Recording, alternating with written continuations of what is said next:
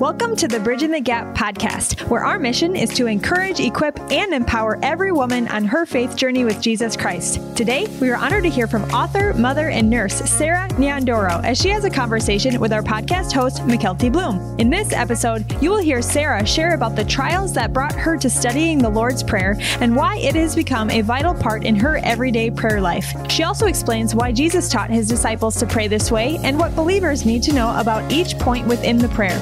I hope you enjoy this podcast. Well, Sarah, welcome to the podcast. It is truly an honor to have you here. I love whenever a fellow author gets to come in and just share about their material and the hard work that they put into everything. And so it's always an honor on my end to get to hear somebody share about it and share their heart behind the research and the writing. So I am excited to jump in, but welcome to the podcast. Thank you so much. I'm very excited. I'm very humbled to be in your presence and also to be able to talk about this great book, The Secret and the Power of Praying the Lord's Prayer. Yeah, I am really excited. And before we jump in, do you want to just introduce yourself a little bit and just share about you? Yes, I would like to say, my name is Sarah. My last name is Nyandoro. I originally come from Kenya because that Nyandoro is a Kenyan name. And I've lived in Minnesota for the last 24 years. Okay. Yeah. It's a long time. I know the snow and a lot of winters, I was going to say. Yes. And I was a school teacher while I was in Kenya. When I came here, I went to nursing school. So right now, I'm a registered nurse. I work at one of the hospitals in the Twin Cities. Oh, okay. And I also have a bachelor's of biblical and theological studies from Spiritual Life Bible College. Okay. I'm also a mother of 2 children, who are young adults. Okay. Yes. Okay. So you've kind of done the work, and I've got 2 under 3 right now, so I'm in the battle. I think the battle continues. I have how old they are. Yeah. It's a different stage of battle, but still. Different challenges that emerge. Challenges, yes.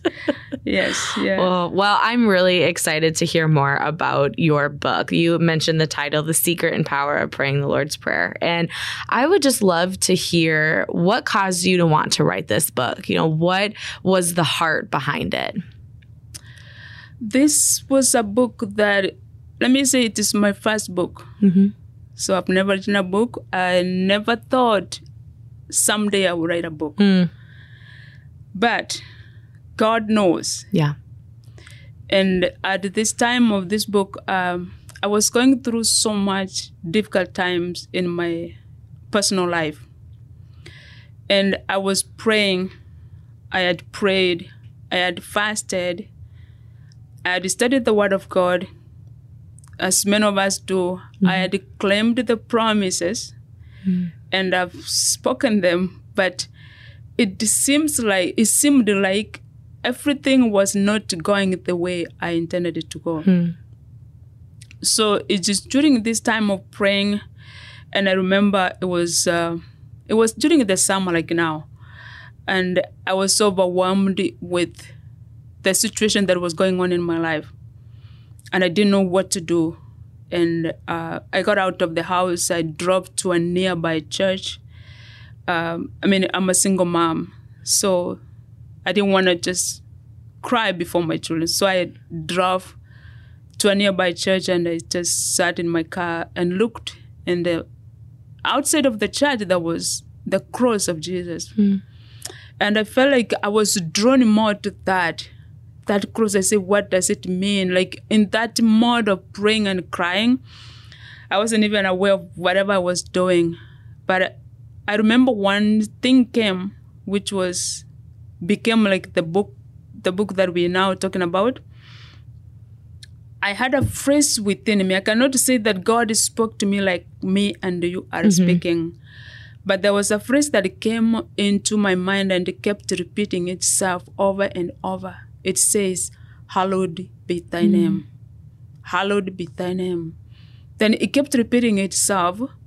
And it's not the first time that I've experienced God speak to me in such a way that He brings something like He keeps repeating and just out of the ordinary, then it becomes something. So I knew with the experience in the past, I knew that God is telling me something. But what is this? Mm-hmm. I just need this ABC done. And the phrase is saying, hallowed be thy name. So at the end of that, cutting the story short, I looked up this hallowed be thy name, and I realized it is coming from the Lord's Prayer. Mm-hmm.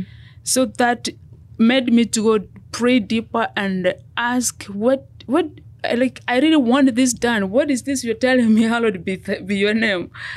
At the end of it, I felt like the Holy Spirit was telling me that in everything that I'm praying for, God wants His name to be glorified. Mm. So because of that, within that moment, like a few days coming and following days and weeks, I contacted a few sisters that I normally pray with. And then I told them, I'm going through so much. I think I'm just broken. I'm weak. I don't know. I need help. Please pray with me. And I remember them asking for me, and we actually created a group on WhatsApp. They said, what do you want us to tell God to do? Because you got to have something. You say, God, do this and that. I say, just tell Him, hallowed be His name. Because I give them the phrase that the Lord gave me. So it is whatever that I'm crying for, let His name be glorified. Mm-hmm. So as I dug deeper into the Lord's Prayer, and that is how, to answer your question, that is how the book came up. Mm-hmm. And then I realized there was much into the prayer than I have always thought of. And I realized that I wasn't alone. Many times, many Christian churches, they recite the Lord's Prayer, mm-hmm. which I also knew how to recite it when I was a little girl because I grew up a Catholic. So I realized like there is more into the Lord's Prayer than just reciting it. Mm-hmm. So once I realized about it, the hallowed be thy name, I dug deep and I found out like whatever that I was going through, I brought all my problems. God wants His name to be glorified. Yeah. So that's how the book was born. That is beautiful. Yeah. And I just love your point on how in everything we do, all of our prayers, because oftentimes in seasons of challenge and in battles, our prayers become more desperate for us, right? Like, give me strength, give me energy or encouragement, help me through X, Y, and Z. But how beautiful of a representation of how we humble ourselves and still glorify God, and that He wants us to keep our eyes on Him in some ways. Would you agree with that? Exactly. That is very true. It humbles ourselves so that we are able, like He's telling us, like God tells us He loves us. Mm-hmm. He cares about us.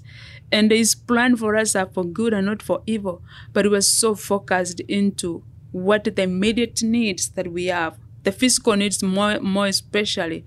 My husband, my children, my mom, my dad, my siblings, my this and my that.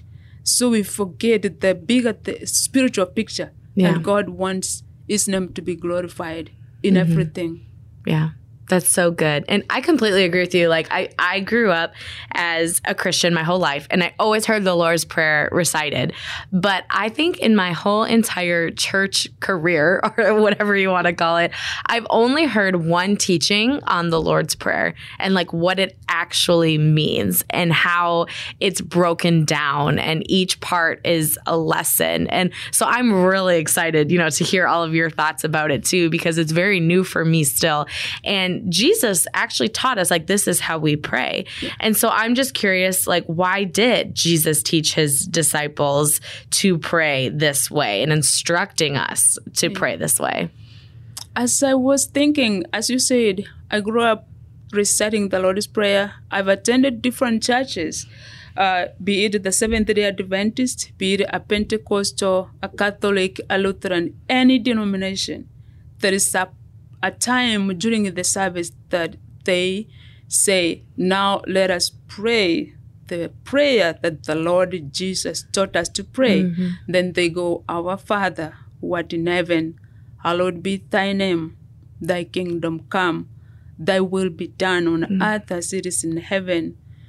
Give us this day our daily bread, and forgive us our trespasses, as we forgive those who trespass against us.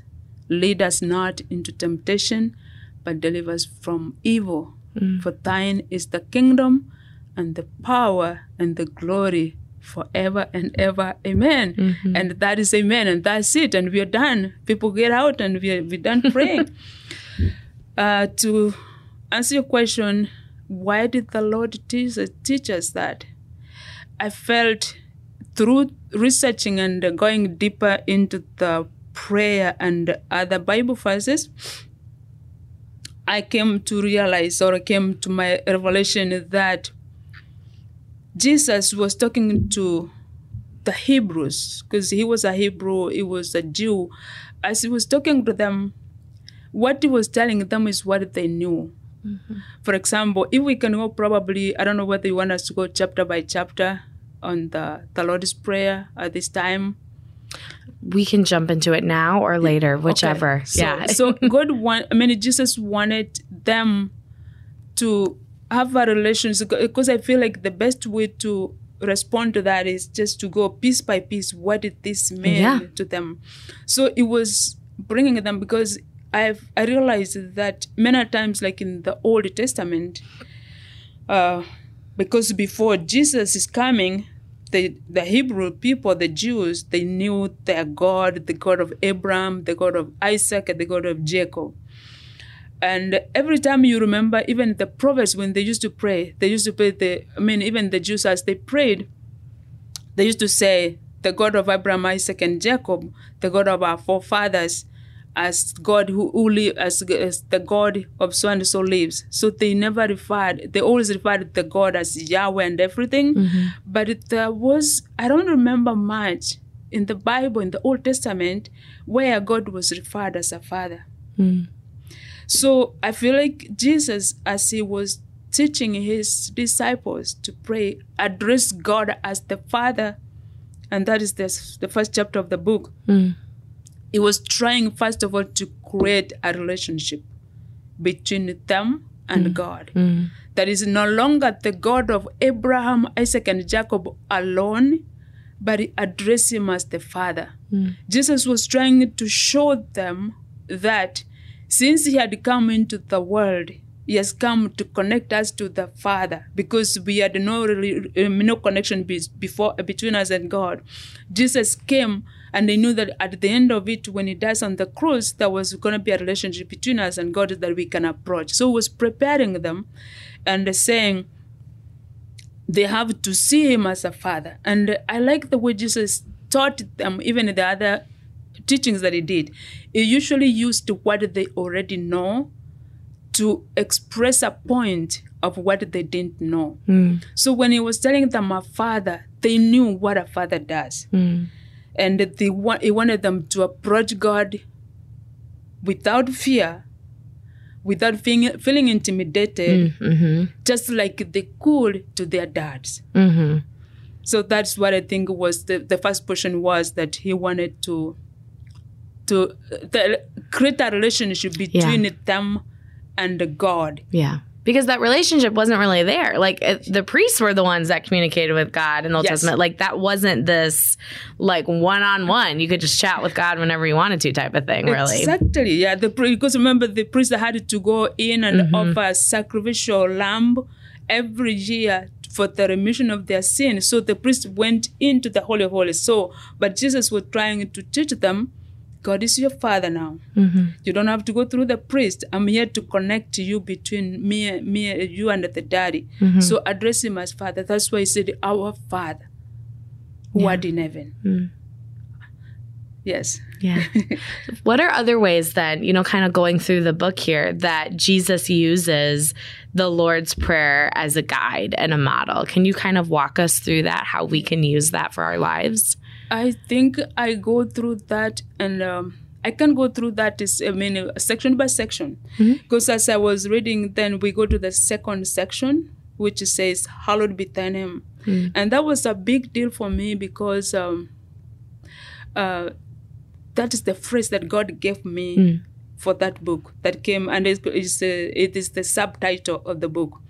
So hallowed be thy name. Jesus was trying to teach them, after they have acknowledged God as their Father, that gives them, they have a relationship with Him as their Father. So they can go to Him like a kid goes to the dad and says, Daddy, I need this, I need that. And He was trying to teach them as their earthly fathers. I mean, I'm going back to the first chapter, like about our Father who art in heaven. Like an earthly father does not always hand out kids with what they want. Mm-hmm. They always have to say yes, or they say no, or they say wait. So with that, Jesus was trying to tell them, as you go to the Father, as you pray, consider Him as your Father. He knew that there are times that they're going to pray and the answers are not going to show up like they wanted them to show up. There are times where they're going to pray for one thing today and it's going to take them a few months, a few weeks, a few years to get that. So He wanted them to have God as a Father. And when we go to the next one, which is hallowed be thy name back, is that whatever we do, Jesus was trying to teach them, like, in everything that you do, let God's name be glorified. Like just He did to me. Because I was crying, I was struggling, and then He said, hallowed be thy name. So I say, what is going to benefit me? But down the road, you realize that He wants His name to be glorified. An example you can give for our daily lives is that, like in our daytime, many of us, we do good works. We do good works for the Lord. Sometimes we are great singers. When people hear, oh, so-and-so is coming to sing in the Target Center, oh, people are going to come, oh, I'm going to see Michael W. Smith, I'm going to see that, I'm going to see so-and-so. Or a church, or we have a guest speaker, so-and-so is coming. Or in our own little choir that we sing, or in the little thing we do on our daily lives. We do good things and we do God. But Jesus was trying to remind the disciples that as you do everything, let only God receive the glory. When I do something that is good, that's benefiting the body of Christ, I should not be puffed up and just saying, oh, I'm the best singer, I'm the best preacher, I'm the best or more that. God wants to receive the glory because He does not share His glory with anyone. So that's what I can say for the hallowed be thy name. The next one is, He said, thy kingdom come. And He was teaching us whatever we do, we are serving, we are under two kingdoms, the kingdom of darkness, and we all know in the biblically we know we are either the kingdom of darkness or the kingdom of the Lord, kingdom of the light. So He wanted them, whatever, if we allow God's kingdom to come, we know, like I explained in the book, that a kingdom always has a king, is ruled by a king, and there are subjects, and there are like the citizens of that kingdom, and also there's regulations or a constitution for that kingdom. So He was trying to teach them that as much as they are calling for the kingdom of God to come, then as citizens, we have to abide by the rules, by the kingdom constitution. Because we can't say your kingdom is coming and then I'm doing the opposite. So that He was trying to bring them to that kingdom and say, God is your kingdom, you are the king. Take rule, take control. Which then goes into thy will be done, which makes sense in that way then. Yeah. Once we allow the kingdom to come, then His will can be done. Because when we have different presidents, every president comes in and brings their own regulations or things, how they do things. Or, for example, I give an example for me. I am a Kenyan. I moved here 24 years ago, almost 25 years ago. So I know the Constitution, Kenyan Constitution, and I know the American way of life. And, for example, driving. In Kenya, we don't drive on the same right side like the Americans do. But I can come here from Kenya and say, oh, this is how we do it. I'm a Kenyan. I'm just going to drive away. I want to. I'll be in trouble. So if I am here and I allow, this is where I live, I got to be able to abide by the law of the land. I have to abide by the rule of the kingdom and the regulations of this. So I have to let the kingdom reign. And as far as the will is concerned, which is the next section about let your will be done on earth as it is in heaven, I felt like he was teaching them to acknowledging that because me and you, we know we were created with a will. Even little, you have little kids. Mom, I can't. Mom, I can't. I'm not. Will you go this? Will you come? No. The kids know how to say no. They can. They want their will to abound. But Jesus was teaching his disciples, God's will to be done. And that it takes a lot of humility. Because if I come here and say, let's do this in this way, and you know this is the way you normally do it, we're gonna be a crash. Like we are not. It's gonna be like not comfortable. But for us, we have to humble ourselves. Like he wanted the disciples to humble themselves enough to allow God's will to be done. Yeah, keep going. You're doing great. All right, so let me just take a sip of water. So. I just think that's such a good reminder because right now we just live in this society and culture where it's a lot of people saying, well, my truth, my story, the way I do things. And it's like our will, and it just turns into pride. Like it just turns into, I want things to be done the way I see it. And just what a powerful reminder of it's supposed to be in God's will. And even if bad things happen to you, which it will, I mean, we are not as Christians in some protected bubble. Nothing's going to happen to us. I feel like we're more so a target. But even through all of it, it's still God's will being done. But what about the next piece? Yeah, without the will of the leader being done, there's confusion. And I think we live in an age and a generation of our time right now when we have a lot of confusion. We don't know which way to go. But when we let the will of God be done, there will be direction. Because God's will is a God of order. He gives us direction. What is what? What is A and what is B? What is black and what is white? I don't mean the color of the skin. But then he has distinct ways of constitution on how things have to be done. But when we forfeit or we abandon the will of God and the law of God, then we bring confusion upon ourselves. Yeah. Who is a woman leader of excellence in your life? Nominate her for the Lund Leadership Award. Bridging the Gap believes all women are potential leaders, and it is our desire to honor women who lead with excellence in various areas, including ministry, marketplace, government, community, and family. The Lund Leadership Award was created to recognize individuals who demonstrate exceptional leadership and empower other women to step into leadership as well. The former Bridging the Gap director of 25 years, Kara Lund, is a beautiful example of this, and we are honored to have named the award after her and her legacy at Bridging the Gap. The award will continue to be presented annually at the Bridging the Gap Leadership Conference. To learn more about nomination criteria and how you can nominate an amazing woman leader in your life, go to mnbtg.org/Lund Leadership Award. The deadline for nominations is 11:59 p.m. on October 31st. Visit our website. Again, that's mnbtg.org/Lund Leadership Award, or go to our app and submit your nomination today. This actually ties really nicely into something that you described in your book.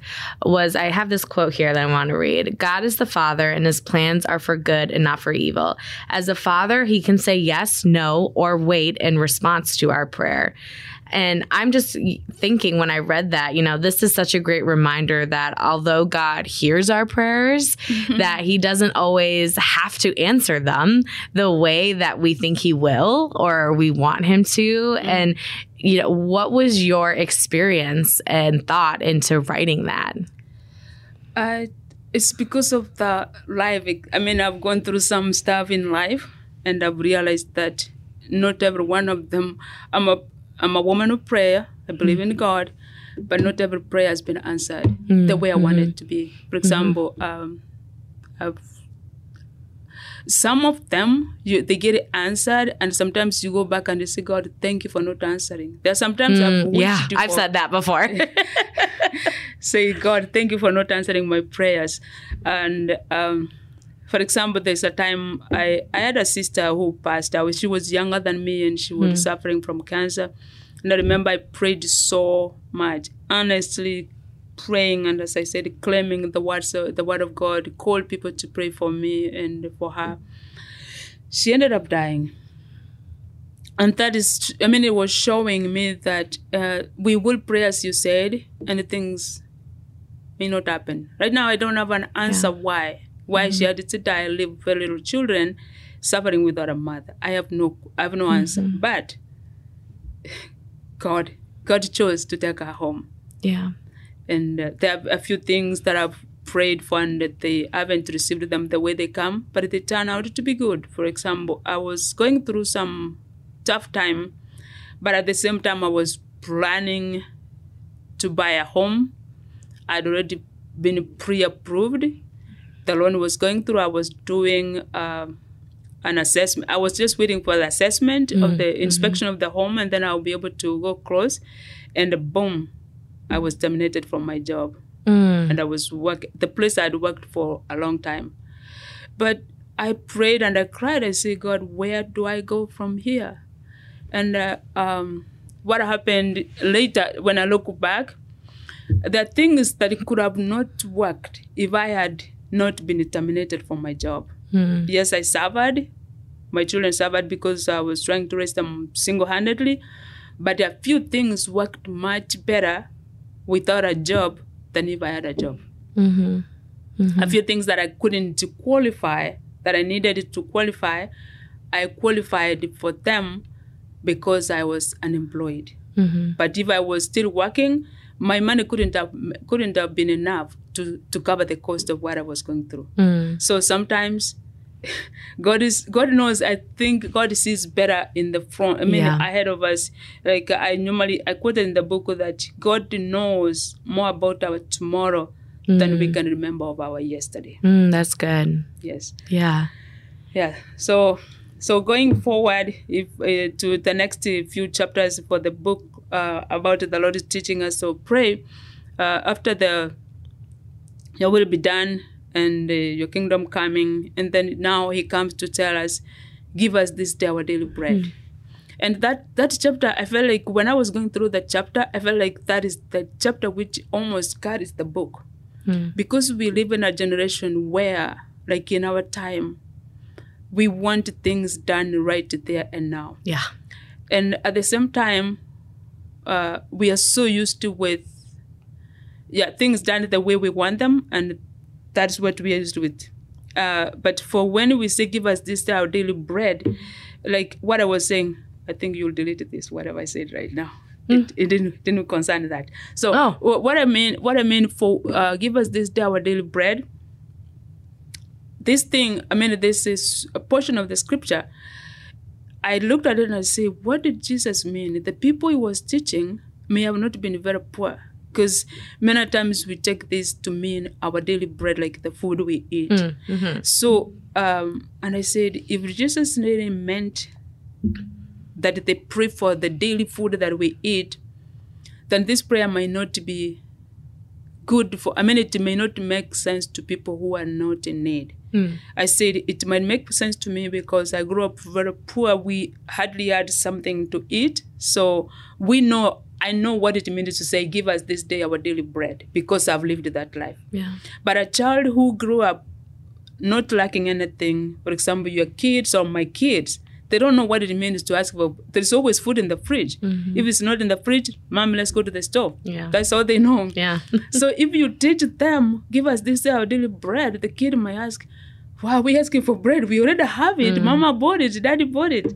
So, but I came to realize that if Jesus really meant this portion to be a part of the prayer, it meant more than just the food we eat. Then I went into the Bible where Jesus said, I am the bread of life. And is the bread is the word which came from heaven, became flesh and dwelt among us. So connecting those together, I realized that Jesus was telling his disciples, he is the bread of life.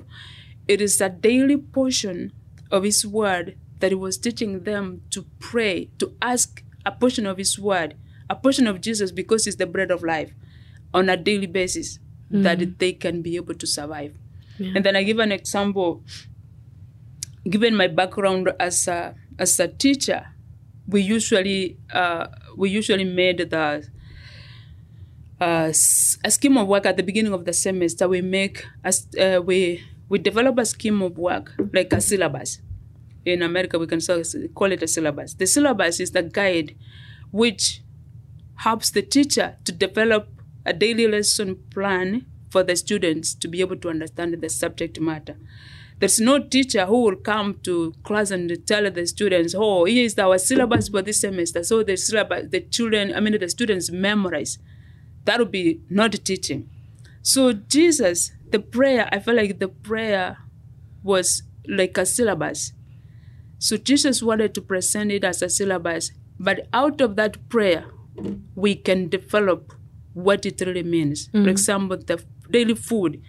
We get our daily food to nourish us, to fight. Some foods to help us fight against the diseases. Some foods give us energy to be able to do what we need to do. And some foods we are encouraged to eat some specific food, especially if you go undergo surgery, eat this food like proteins to help build your worn-out tissues. Same thing with the Word of God. We need it on a daily basis. It will help us to build our worn-out tissues, like when we are worn out.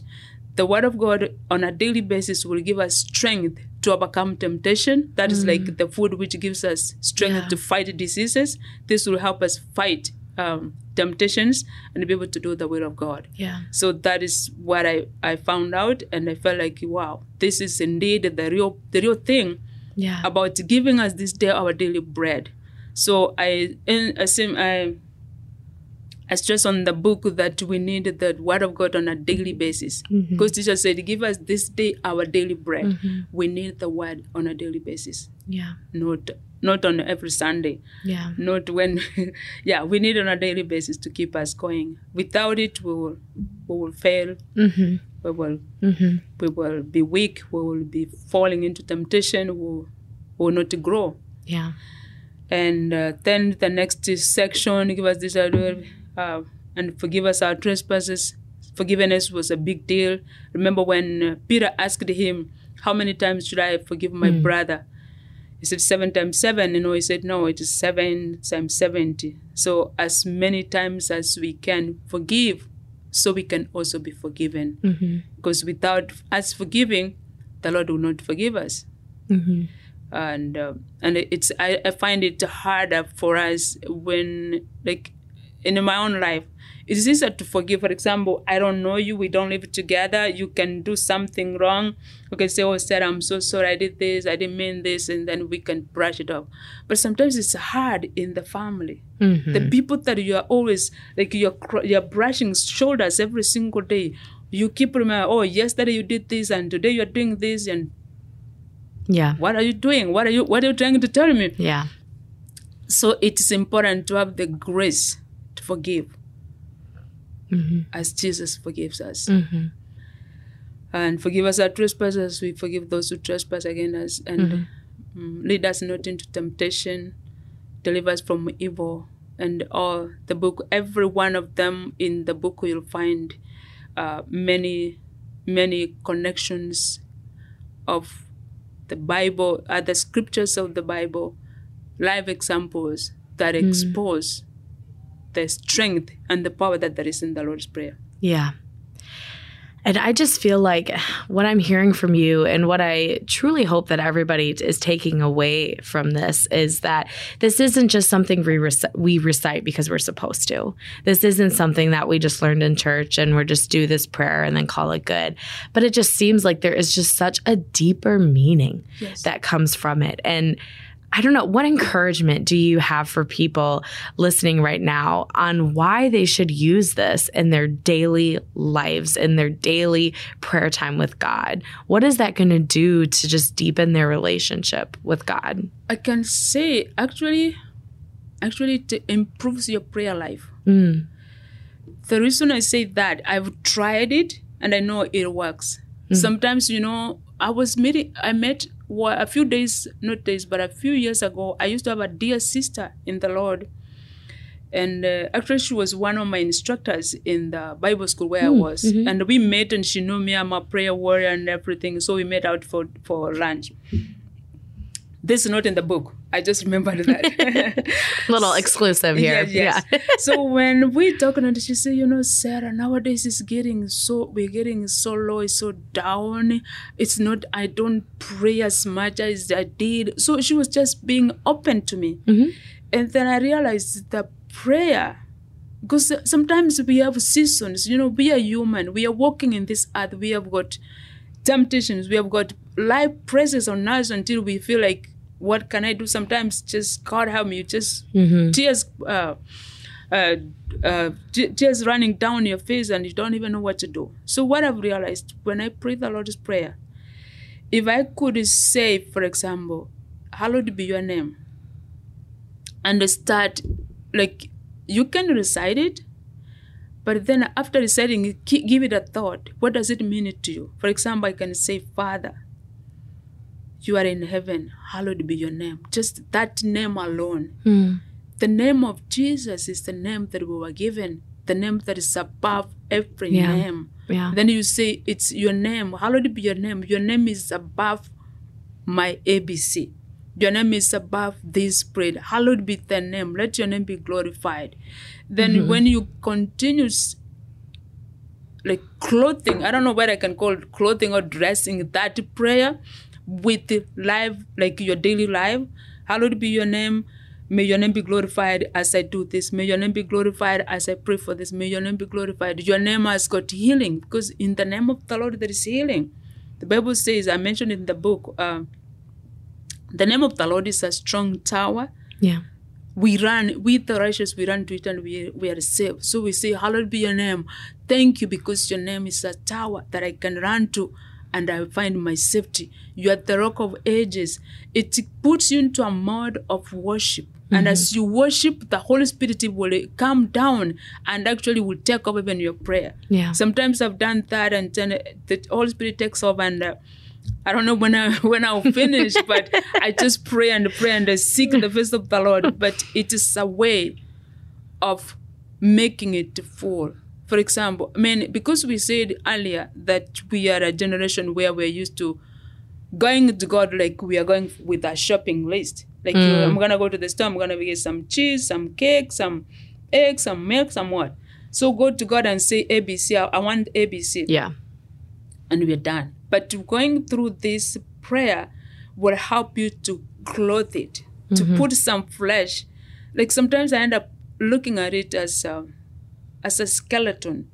When you have a skeleton, the skeleton, for example, is a human skeleton. Skeleton can not be called a body until you put stuff in it. So you have to put the flesh, the muscles, the ligaments, the tendons that connect everything. So this prayer, it connects the whole, like when you dig deeper into the prayer, it is connected. The prayer is given life. It's given a body. It's given a life. That's a good way to think of it. So just look at it as a skeleton that it needs everything: the ligaments and the tendons and the flesh and the skin and the vessels, and then it becomes a body. In that prayer, when you pray the Lord's Prayer, it has helped me to even get deeper into the prayer. It removes my focus on me, then I can focus on God. And once we worship God, because the first portion of the prayer, our Father who art in heaven, hallowed be thy name, thy kingdom come, thy will be done on earth as in heaven, has nothing to do with what I want. It is just all on God. It's after we have done with the first portion, so that will guide us, like bring us closer to what we are supposed to do in praying. Then it's after that, then we can go asking, then we can go to ask for a request. Is the healing, the salvation, the deliverance, the provision, the open doors, and every kind of thing that we need. After we have worshipped the Lord. That's good. That's all so good. Just such great analogies too, to help like paint a bigger picture. And I personally feel very like encouraged to start using it more. I mean, like I said, it's like I know it.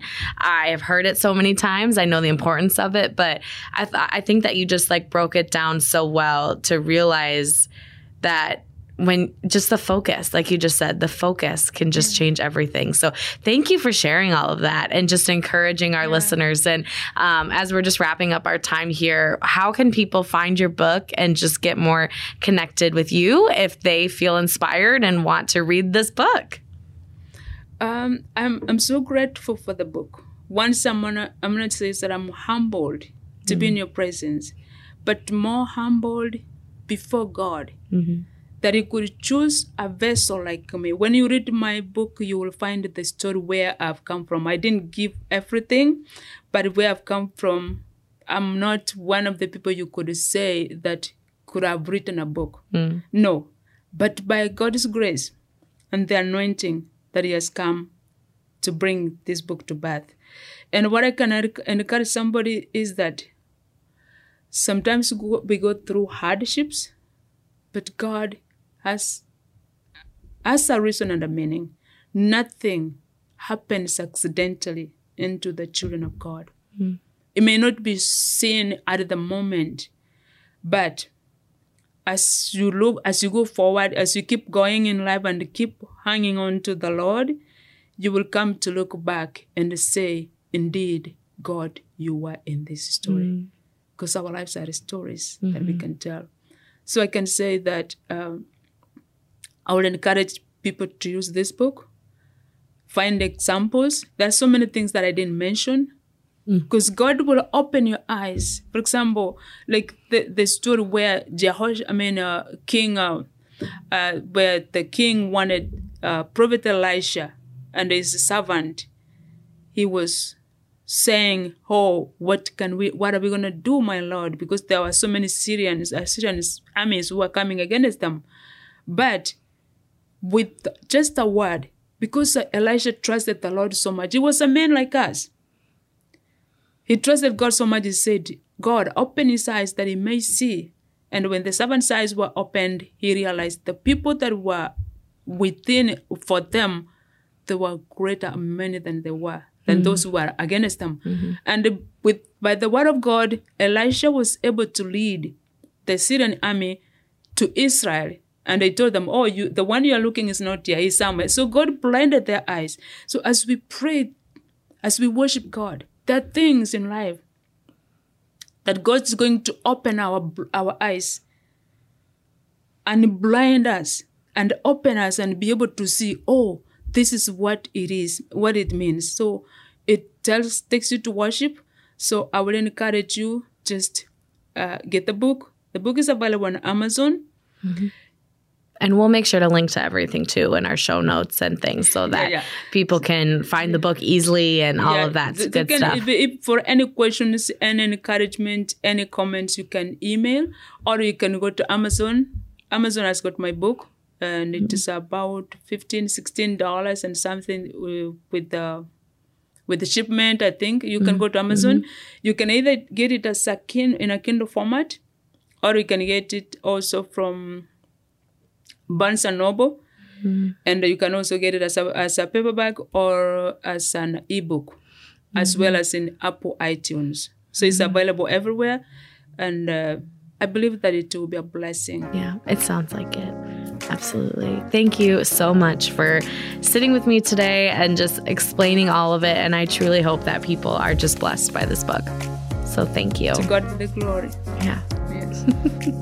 Thank you for joining us for this episode of the Bridging the Gap podcast. We were honored to hear from Sarah Nyandoro on the Lord's Prayer Explained. Pick up a copy of her book, The Secret and Power of Praying the Lord's Prayer, on Amazon, Barnes & Noble, and more. You can learn about Bridging the Gap at mnbtg.org by downloading the Bridging the Gap app through your app store or by following MNBTG on social media. We also invite you to take a moment to rate and review this podcast to help others find this resource as well. Thank you for joining us today, and we look forward to being with you next time on the Bridging the Gap podcast.